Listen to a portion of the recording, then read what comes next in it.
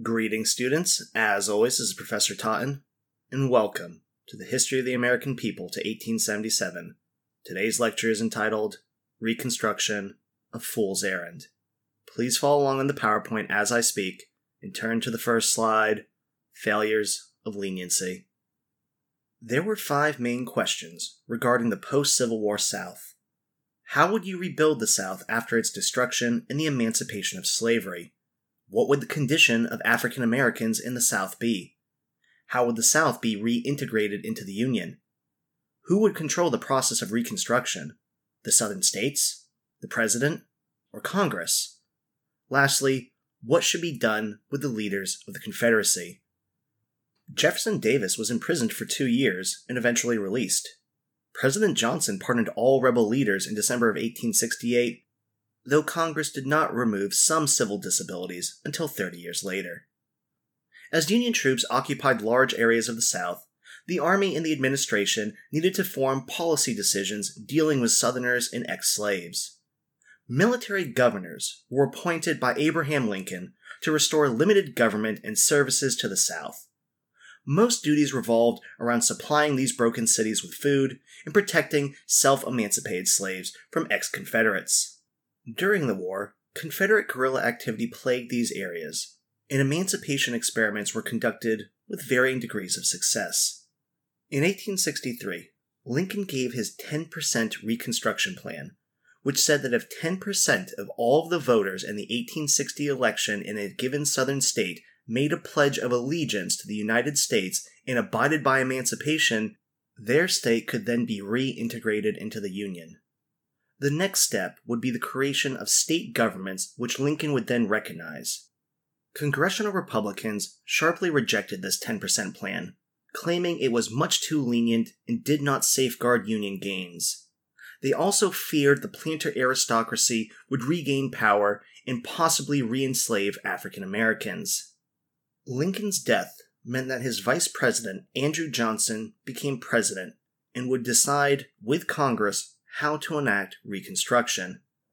Johnson had been the U.S. Senator, a Democrat from Tennessee. He was the only Southern senator not to resign his position, and he became the military governor of Tennessee.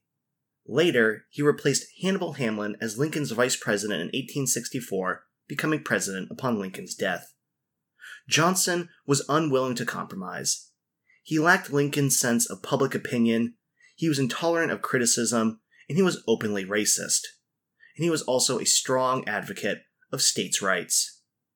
Due to his background, presidential Reconstruction would be extremely lenient. It lasted from 1865 to 1867, and it was a series of presidential proclamations. Johnson offered pardons to all white Southerners who took the oath of allegiance. Then, Johnson appointed provisional governors to rule while state conventions were organized. These conventions were supposed to draft new constitutions and create new, loyal governments. Johnson allowed the local governors and legislatures a free hand in local affairs. So what do you think these men will do? Well, they immediately restore the old elites and ex-Confederates to public office. And Northerners are wondering, why was the war fought, which killed 750,000 people, and now you're going to let ex-rebels now lead public affairs? Obviously, Northerners were horrified. So what do you think the first thing these ex-Confederate officials will now do in these loyal governments? It's not trying to repair infrastructure, it's not trying to help poor citizens, or repair the damage of the war. The literal first thing these men do is try to recreate slavery in all but name. And in order to do this, each Southern legislature passes black codes, which were meant to control the actions of African Americans. Under these laws, African Americans are not allowed to own property, marry, vote, hold public office, serve in state militias, testify in court against whites, and certainly they were not allowed to marry whites. Black codes also made African Americans forced to sign labor contracts or else they would be arrested and hired out to planters. This is literally slavery in all but name. And many black codes were older slave codes with the word slave crossed out and replaced by freedmen. All of these were vehemently opposed in the North, and again they asked themselves, why did we fight this war in order to recreate slavery? Please advance to the next slide entitled, Congress Takes the Lead. In Congress, radical Republicans were hostile to Johnson's plans and wanted to punish the South. Many of these Republicans were from New England, or the burned-over districts, which meant that they were evangelical Christians. They wanted to see an interventionary role of the federal government, and we can see this in the language of the 13th Amendment, which said, quote, Congress shall have the power to enforce this article by all appropriate legislation, end quote. Many radicals wanted African American suffrage, land redistribution, and equality before the law, and they will embark on the creation of many acts, amendments, and organizations in order to accomplish this. The first legislative act is the Civil Rights Bill of 1866. It provided the full equality before the law and the establishment of free labor laws. This was vetoed by President Johnson, but Congress overrode his presidential veto. They then passed the Reconstruction Act of 1867. This was again passed over Johnson's veto. The South was divided into 5 military districts, each commanded by a Union general and policed by a portion of the Union Army numbering about 20,000 men. Congress required the states to create new state constitutions and state governments. In order to be recognized, they had to ratify the 14th Amendment before being allowed back into the Union. States also had to guarantee the full suffrage of African Americans, and this paved the way for an easy ratification of the 15th Amendment. Both stopped short of giving freedmen land or education at federal expense. Military rule ended by about 1868 in all but 3 southern states, though it was later re-established in the 1870s due to the terrorist actions of the KKK. Congress and Northerners did not want to go too far, however, because they did not want to make the federal government directly responsible for the protection of African American rights, and this short-sighted policy will lead to a century of institutional discrimination against African Americans. Radical Republicans had been frustrated by Johnson's interference, and so they introduced the Tenure of Office Act, which said that the president did not have the right to remove any of his cabinet members. This was done to specifically protect the Secretary of War Edward M. Stanton and was also technically unconstitutional. Well, Johnson decided to force the issue and removed Stanton from office. In retaliation, the radicals issued articles of impeachment. Now, impeachment is an inherently political process, and also a legal one. Impeachments do not mean removal from office. They are merely an investigation into if an official has committed high crimes or misdemeanors. Before impeachment hearings begin, the House gathers evidence, takes witness depositions, and selects experts to give testimony. All of this is done behind closed doors at first, much like a criminal investigation process that leads up to a grand jury. Once this is all done, the House then presents these findings in open congressional hearings, where witnesses or experts take oaths and deliver their testimony while other evidence is presented. Once the House concludes the process, they then vote on whether or not the charges and evidence are sound and declare whether or not high crimes and misdemeanors have been committed. Then, the House sends the investigation up to the Senate for a full trial and potential disciplinary actions. Recently, there has been much false information about impeachment, specifically related to our most recent one. So I just wanted to point out that in every single impeachment in U.S. history, administrations cooperated with the House investigation. They did not obstruct it. The Senate has always allowed witnesses to be called and was not blocked by presidential directives forbidding officials from answering subpoenas. All of these precedents did not occur in the most recent impeachment process of Donald Trump. Anyway, after the House's investigation of Johnson, they voted 126-47 to impeach the president for high crimes and misdemeanors as called for by the Constitution. The impeachment trial in the Senate fell short of removal by one single vote. And that was a Northern vote because he did not want to set a precedent of presidential removal. And honestly, I wish he had. Regardless, Johnson was a lame duck president. Congress would now take the lead on Reconstruction, and we will pause here for a moment to discuss the 14th Amendment to the U.S. Constitution. Please advance to the next slide entitled The 14th Amendment. The 14th Amendment was approved by Congress and ratified by the states in 1866.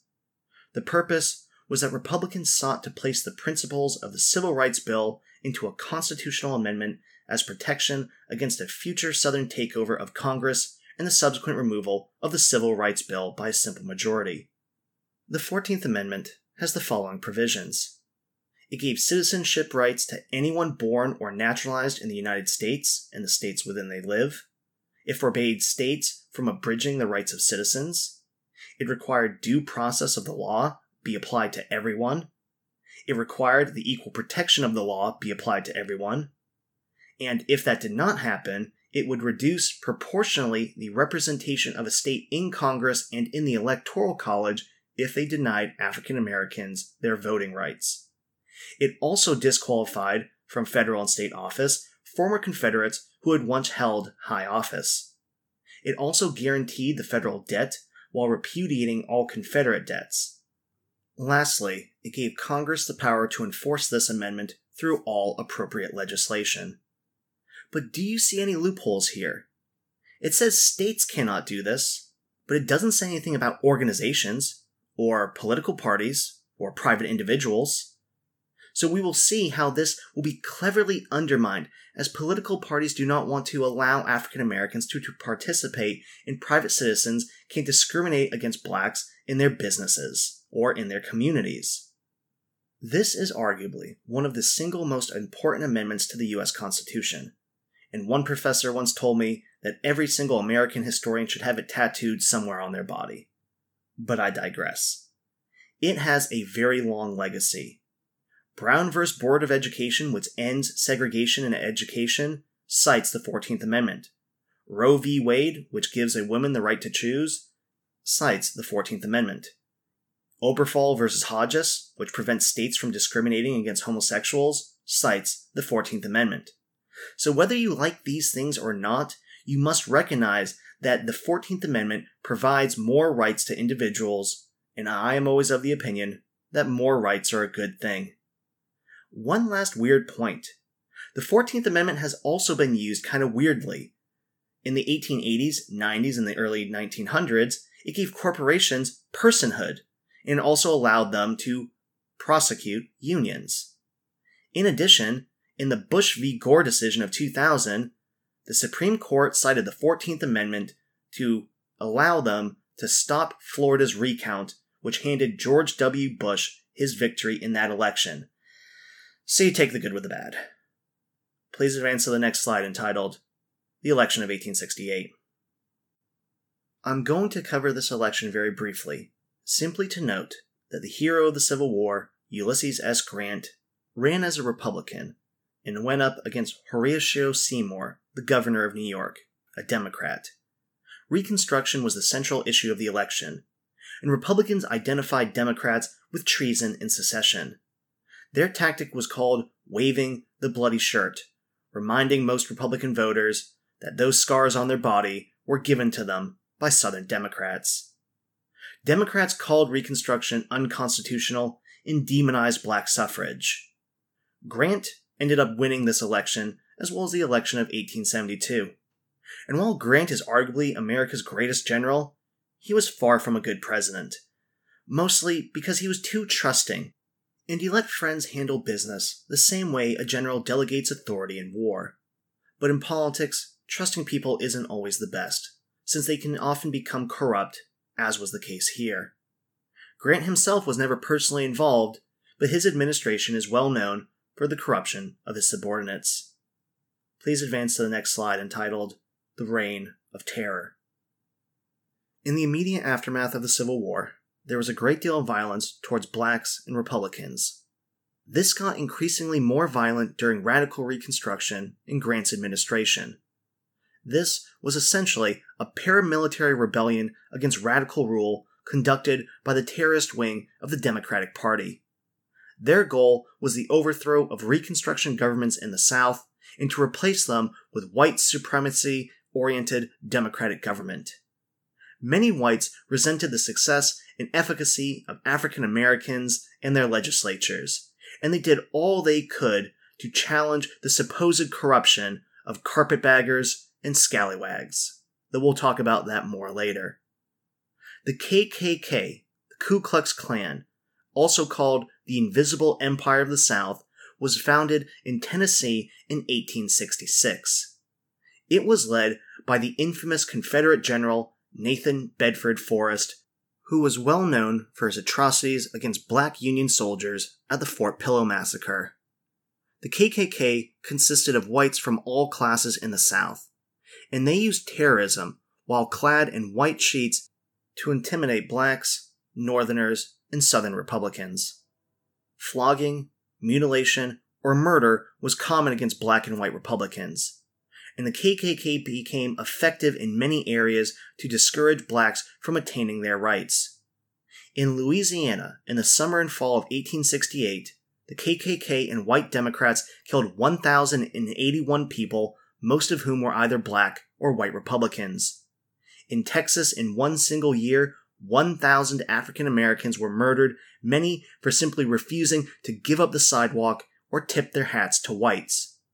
I'm going to give you two examples of the KKK assassinations here in Arkansas, exemplified by James Hines and John M. Clayton.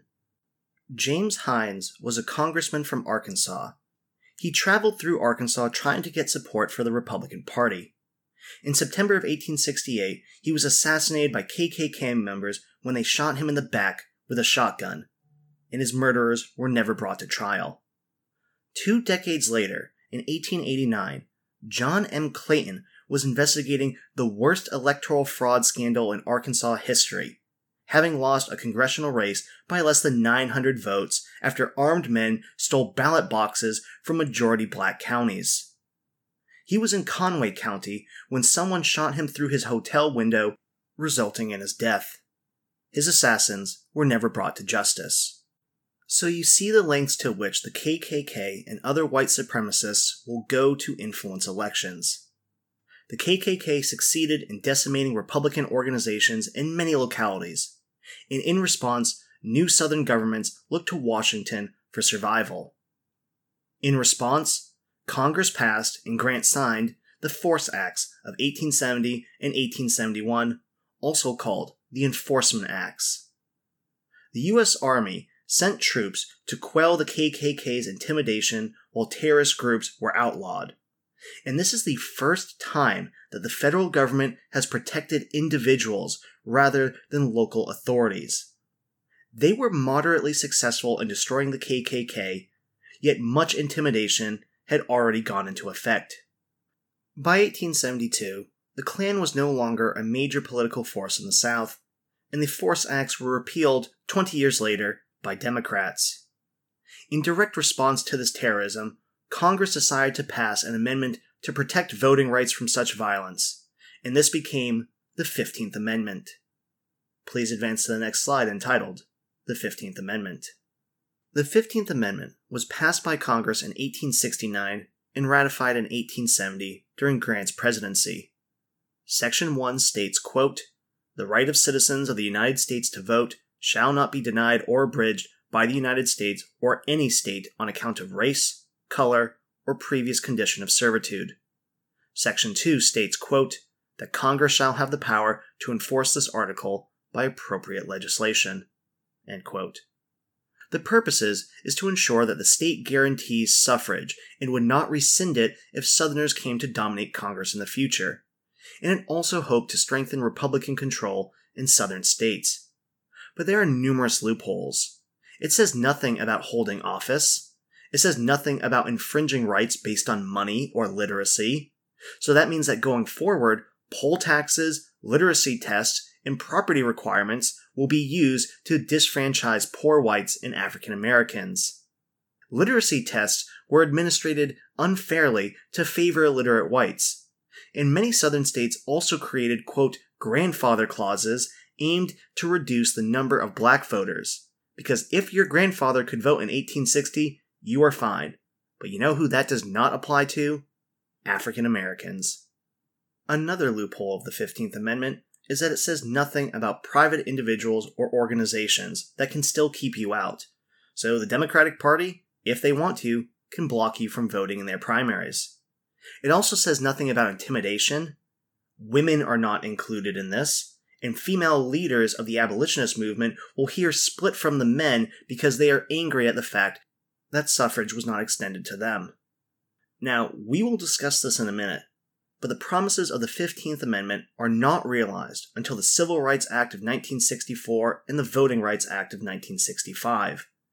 However, very recently, key provisions of the Voting Rights Act were struck down by the conservative Supreme Court in 2013 in the case of Shelby County versus Holder.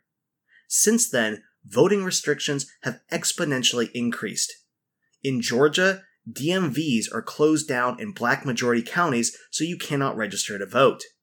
In the last election, Georgia's gubernatorial candidate, who was also the acting Secretary of State in charge of elections, disfranchised thousands of black voters right before the election, ensuring his victory.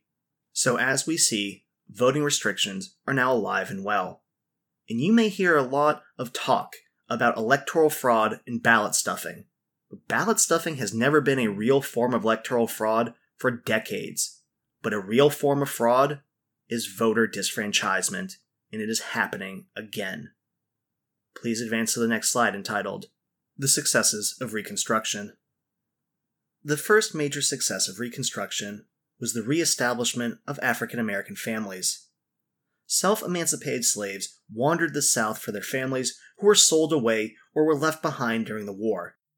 Black families, which had lived under the fear of being sold before the war, now strengthened and became the central defining feature of African American culture. The wives of African American soldiers sometimes received their husbands' pensions, allowing for a little bit more prosperity. As a result, black women embraced the white idea of the cult of domesticity. They had been forced to work in the fields for hundreds of years, and now they were able to spend more time in the home, strengthening the institution of the family. And for that, they were derisively called, quote, playing white, end quote, when in reality, they just wanted to be with their children, as any middle-class white person would want to be. In total, the reestablishment of black families helped create kinship networks which served as community, church, and political focal points throughout Reconstruction and the later long civil rights movement. The next success of Reconstruction was the establishment of black churches. With freedom, the second thing African Americans will do is create their own independent parishes. During slavery, whites had monitored black worship in order to stop slave revolts. Now, African Americans have more religious and social freedom to preach what they want. As a result, preachers hold substantial political power, and many became elected officials. Churches become the focal points of the black community. They hold regular social events and school there, since it's pretty much just one building in the area. And remember, freedmen are very poor, so building a new structure is expensive, but it also illustrates how important this was to the community. Black churches will become critical to education in the civil rights movement. And we see this as many great leaders of the civil rights movement are Christian clergy. For instance, Martin Luther King and his Southern Christian Leadership Council. Now, whites recognize this. So why do you think that black churches continue to be burned and shot up? All we have to do is look at the Charleston church shooting and the 3 black churches in Louisiana which were burned in 2019. That is the long arm of history and the continued example of white supremacy in America. Educated freemen in northern benevolent societies then took great pains to bring education to former slaves. They were aided by union leagues, who taught blacks how to conduct politics and how to politically organize, as well as to educate. and this also formed a pseudo-military organization for self-defense against the KKK. Another success of Reconstruction was the proliferation of African American office holders. Blacks made up the majority of voters in Alabama, Florida, Louisiana, Mississippi, and South Carolina. But only in South Carolina did they make up the majority in the lower house. No state senate had a black majority, nor were there any black governors during the period, coined by white Southerners as Black Reconstruction. Nevertheless, many black representatives served with distinction, and some were very well educated, like 2 black congressmen from Mississippi, Hiram R. Revels and Blanche K. Bruce. 2,000 black politicians held office during Reconstruction, and African Americans were represented at every level of government. In most states, though, were still dominated by white politicians. Land reform is not exactly a success of Reconstruction, but at least it was attempted with mixed results. The ownership of land was essential for black liberty and equality. As a result, Northerners attempted what was called the Sea Island Experiment during the Civil War, where farms on the coastal South Carolina islands were given to freed slaves to work for wages. Southern whites unaccustomed to black freedom attempted to revive their old habits and tried to take this land away. Northerners, accustomed to a free soil ideology, advocated a system of free labor that is anathema to Southern customs. All the attempts to provide land to freedmen was conducted by the Freedmen's Bureau. And even though land reform will ultimately be a failure because land is given back to Southern planters, the Freedmen's Bureau is an initial example of what the federal government could have done if they had not chose to ignore the pleas of blacks. The Freedmen's Bureau was created in 1865 by Congress, and it was headed by General Oliver Otis Howard, later founded and served as the president of Howard University in Washington, D.C.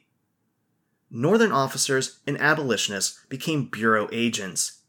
They attempted to help unskilled, uneducated, and poverty-stricken ex-slaves in order to help them survive. They provided food, clothing, medicine, and education to ex-slaves and poor whites. They taught about 200,000 African Americans how to read, and many of these people were eager to read the Bible. The Freedmen's Bureau attempted to negotiate labor agreements under what was called the contract labor system. The idea is that freedmen would work for wages on the land owned by planters, sort of a good old-fashioned free labor ideology. But the problem was that there was a great deal of corruption. Local whites would bribe or co-opt Bureau agents. Sometimes agents collaborated with planters in expelling blacks from towns and forcing them to sign labor contracts to work for their former masters. Another major problem with this is that there is simply no currency in the South. It had all been used on the war, so there is no way to pay wages to these people, and we will come back to that later. The point is that even though it was short-lived, it was an attempt to solve the issue of land and labor in the post-war South. A major success of Reconstruction was the global context of emancipation. Because the United States was not the only country to deal with the issues of emancipation and freedom. Haiti, Barbados, Trinidad-Tobago, and Brazil each emancipated their slaves, albeit at different times and with varying conditions. Haiti annihilated the planter class. Barbados, after emancipation, imported Indian and Chinese laborers so they didn't have to give freed slaves political rights, and Brazil held on to slavery until 1888. Only in the United States did emancipated slaves win political suffrage within 2 years of their liberation.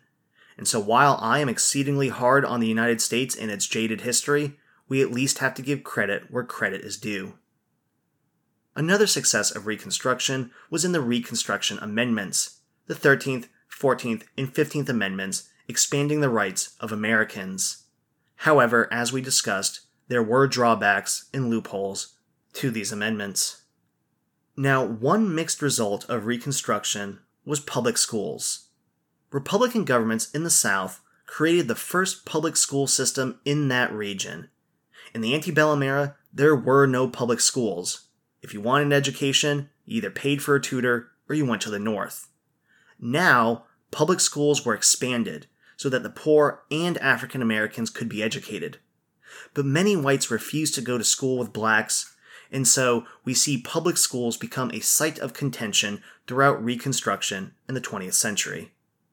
Another mixed result of Reconstruction is urbanization in the New South. Numerous southern cities were ravaged by war, which required substantial rebuilding. Republican governments sought out to rebuild and expand the southern economy through the development of infrastructure, and in particular, railroads. Railroads are costly, but the infrastructure of the South improved and expanded the participation in the market economy. This benefited some, while was a detriment to others. Remember the pains of the market revolution? Well, this will continue as America industrializes. In the end, many state governments will end up having to close down railroads due to corruption or bankruptcy, and they will become a site of contention as Democrats regain control of state governments during redemption. Please advance to the next slide entitled Failures of Reconstruction. During Reconstruction, there was a great deal of corruption. Some Southerners labeled Southern Republicans as scallywags, and Northerners who came to the South as carpetbaggers. Now, not all of these individuals were corrupt, but enough of them were in order to taint all of the Republican administrations of the South. Another failure is high taxation, which led many whites to dislike Reconstruction. But it was necessary to rebuild the South, to fund public schools, and to build infrastructure. One of the major failures of Reconstruction was land reform, because whites resisted it too strongly. So an attempted compromise was made, called sharecropping. In theory, sharecropping is where poor black and white farmers work a piece of land and produce crops for a landowner. Laborers are then able to keep a small percentage of those crops to sell. Now, initially, the compromise seems decent, but what results is that the system becomes endemically oppressive to poor whites and blacks alike. If you know anything about agriculture, you know that you live on credit. You need to borrow money in order to buy seed, tools, clothing, and food to live on. As a result, the crop lien system is developed. This is a system where a sharecropper pledges a portion of their crop to a plantation commissary or country store in exchange for supplies, food, clothing, and other items. But landowners who own these stores set prices, so you will pay more for everything since you're buying on credit. Also, these landowners will not give you the best price for your crop, and so combined, every year you will never make enough money to get out from under this debt. Well, some may ask, why not go somewhere else? Because the elites won't let you. Planters create sunset to sunrise bills, outlawing the trading with local stores to stop sharecroppers from disposing of their crops when and where they wished. Now, this is not very free market capitalism now, is it? In addition, there's the creation of anti-enticement laws, which forbade offering higher wages to farm laborers. This protects planters' monopolies on their labor without having to compete with other landowners for wage increases. Not very capitalistic, is it? The point is that this means that blacks and poor whites are kept in a perpetual cycle of debt peonage. They will never be able to escape this during their lifetimes. And debt laws, called blood laws, are made, which passes down your debt for generations. So if you die with debt, your son inherits it, then your grandson. All told, these laws stop you from moving, from finding the best prices, from finding the best work, in order to keep you indebted for life. This is why the South remains the poorest region of the United States to this day, because the legacy of slavery, and then because of sharecropping and these unfair, anti-free market economic policies which hurts everyone except large landowners and merchants. And we have to point out the obvious. Isn't it interesting that the region that screams loudest about free market capitalism is the one with the longest history of anti-free market practices. Just saying. Another failure of Reconstruction is lynching. This is terrorism and murder that will continue well into the 20th century. The numbers of lynchings in 1898 were 230 individuals, the all-time high followed by 1884 of 211 individuals. Southern states will block federal laws forbidding the lynching of individuals well into the 20th century. And lynchings aren't just simple murder. What happens is you grab an African American, usually falsely accused of rape or some other crime. They are dragged out in front of the community, who comes out with picnic baskets, has a whole good time as African Americans are strung up by the necks on trees. Then the white community takes photographs of them and cuts off pieces of these bodies in order to hold as mementos.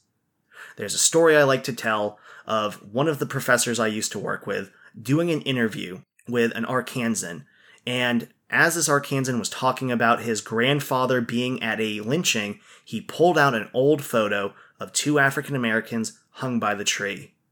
That is the long arm of history and white supremacy in this country. Grandfathers holding onto pictures of murder. The last failure of Reconstruction was disfranchisement, the taking away of the vote from blacks and poor whites. In addition, another failure is Jim Crow segregation, which we will talk about later.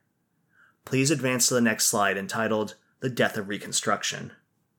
In 1875, Congress passed the last civil rights bill until the 1940s. The Civil Rights Act of 1875 prevented hotels and other organizations from discriminating based on race. But despite these advances, the corruption of Grant's administration was too unsettling to many Americans who were wary of politicians. Northerners also had their old fears of big government. They distrusted the growth of federal power as a result of Reconstruction, and this alienated many voters. In addition, there was a great deal of economic problems as a result of Reconstruction, which exacerbated public opinion. The Panic of 1873 devastated the country's economy, and its lingering effect of currency issues and debt from the Civil War, speculation in railroads, and international currency issues created large-scale instability and a deflationary crisis which lasted from 1873 to 1897. In addition, Southern Democrats continued to agitate on federal soldiers being around them, and violence will continue in the South, and Northerners are just simply tired of dealing with it. In the election of 1876, Governor Rutherford B. Hayes of Ohio, who served during the Civil War, faced off against New York Governor Samuel J. Tilden. Hayes, like Grant, ran on his Civil War service, and said, quote, "Not every Democrat was a rebel, but every rebel was a Democrat," end quote. Tilden ran as a reform candidate, contrasting against the corruption of Grant's administration. But as you can see from the electoral map, it's a 50-50 tie in the Electoral College, 185 to 184. Now, the Democrats did get a narrow majority in the popular vote, as you can see, about 48% to 51%, and now there's an impasse. There needs to be a solution to this constitutional crisis, and that solution will cause the death of Reconstruction. The Compromise of 1877 was set up by an electoral commission to decide the contested election. A series of backroom negotiations secured victory for Rutherford B. Hayes, but the conditions of this bargain included, first, that a Southern Transcontinental Railroad would be built. Second, a Southerner would be nominated for Postmaster General, a cabinet position, the first that a Southerner would have since the Civil War. Third, federal troops would stop guarding state houses of Southern states. And lastly, Democrats pledged to respect the civil rights of African Americans. Though some conditions were met, neither the railroad or black rights came to fruition. Thus, federal troops pulled out of the South, and state by state, Southern Democrats began the period of redemption, or the taking over of state and local governments from Republicans. Please advance to the next slide entitled Disfranchisement and Segregation. After the fall of Reconstruction, Southern Democrats began a 30-year struggle to permanently purge third parties that could fuse with Republican survivors. Now, the most prevalent mode of suppressing black or white votes came in the form of extra-legal terrorism perpetrated by the Klan and other paramilitary organizations. But Southerners learned the lessons of the 1870s well, because intimidation and violence would call out federal intervention. So what was required were legal forms of voter suppression in order to legitimate white democratic rule. The answer came in the 1890 Mississippi Plan. It required would-be voters to pay a poll tax 6 to 8 months before the election, and that had to be done at the time of year when it was most likely that blacks would not have money. Voters also had to prove that they could read and interpret the state's constitution to a judge's satisfaction, and this is enshrined in literacy tests. And by the way, modern PhDs have attempted to take these exams and failed, so that's how difficult they were. These laws hit African Americans particularly hard because they tended to be poor and illiterate, and that was the goal of the plan. These laws enabled the ability to disfranchise African Americans without officially violating the 15th Amendment, and it severely decreased the numbers of voters in Mississippi. In 1876, there were 250,000 Mississippi voters. In 1892, there were just 77,000. By 1908, every former Confederate state had a poll tax, and this hurt the poor, illiterate whites as well. So some Southern Democrats wanted to find a way to exempt poor whites, and they created a loophole called the Grandfather Clause, as I stated before, that if your grandfather voted in 1860, you would be allowed to vote as well, and this did not apply, obviously, to African Americans. The segregation of the races was due to the passage of Jim Crow laws.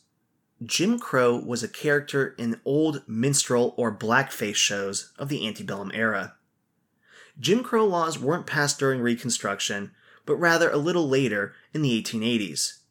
And they were first enacted on railroads because railroads are big business. From 1887 to 1891, 9 southern states passed laws requiring blacks to ride on separate railroad cars. Jim Crow eventually spread to all types of public facilities, including streetcars, prisons, parks, and washrooms. Now in 1903, African Americans in Little Rock, Pine Bluff, and Hot Springs organized a boycott of these laws, and we will see that this is 50 years before the famous example of the Montgomery bus boycott during the Civil Rights era. Many African Americans were not passive victims, but they took the states to court.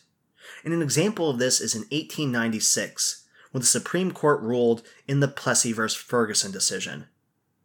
Louisiana had a law that called for segregation of railroad cars. So Homer Plessy, who had a single black grandparent and was 1/8 black and light-skinned who could technically pass for white, told the railroads in advance that he was going to board a white car only. Plessy was arrested and argued that the Louisiana law violated the 14th Amendment. The Supreme Court ruled that race was a social and physical fact. It ruled that the Louisiana segregation law did not violate the 14th Amendment so long as that the train cars for whites and blacks were equal. Thus, the expression of separate but equal came into being. No one in the years would have argued that black facilities were equally equipped. But the fact that they were black facilities meant that equal protection was guaranteed by the 14th Amendment and had been upheld. So here again we see a loophole of the 14th Amendment. This lasted until the Supreme Court ruled that separate but equal in education was unconstitutional in the Brown v. Board ruling of 1954. 2 years later, in 1898, the Supreme Court ruled in Williams v. Mississippi that the poll tax and literacy tests used to disfranchise African Americans did not violate the 15th Amendment, since they were written to apply to all people. And just to point out, the Supreme Court at this time is dominated by Northern Republicans. Justice Henry Brown, who wrote the decision, was from Michigan. And this shows that Jim Crow was not a Southern, but a national phenomenon, as Northern states also embarked on the process of disfranchisement of the poor and immigrant Europeans flooding into northern cities. That is all I have for you today. I hope you are all staying safe and making smart decisions. Thank you very much, and have a wonderful day. I'll see you next time.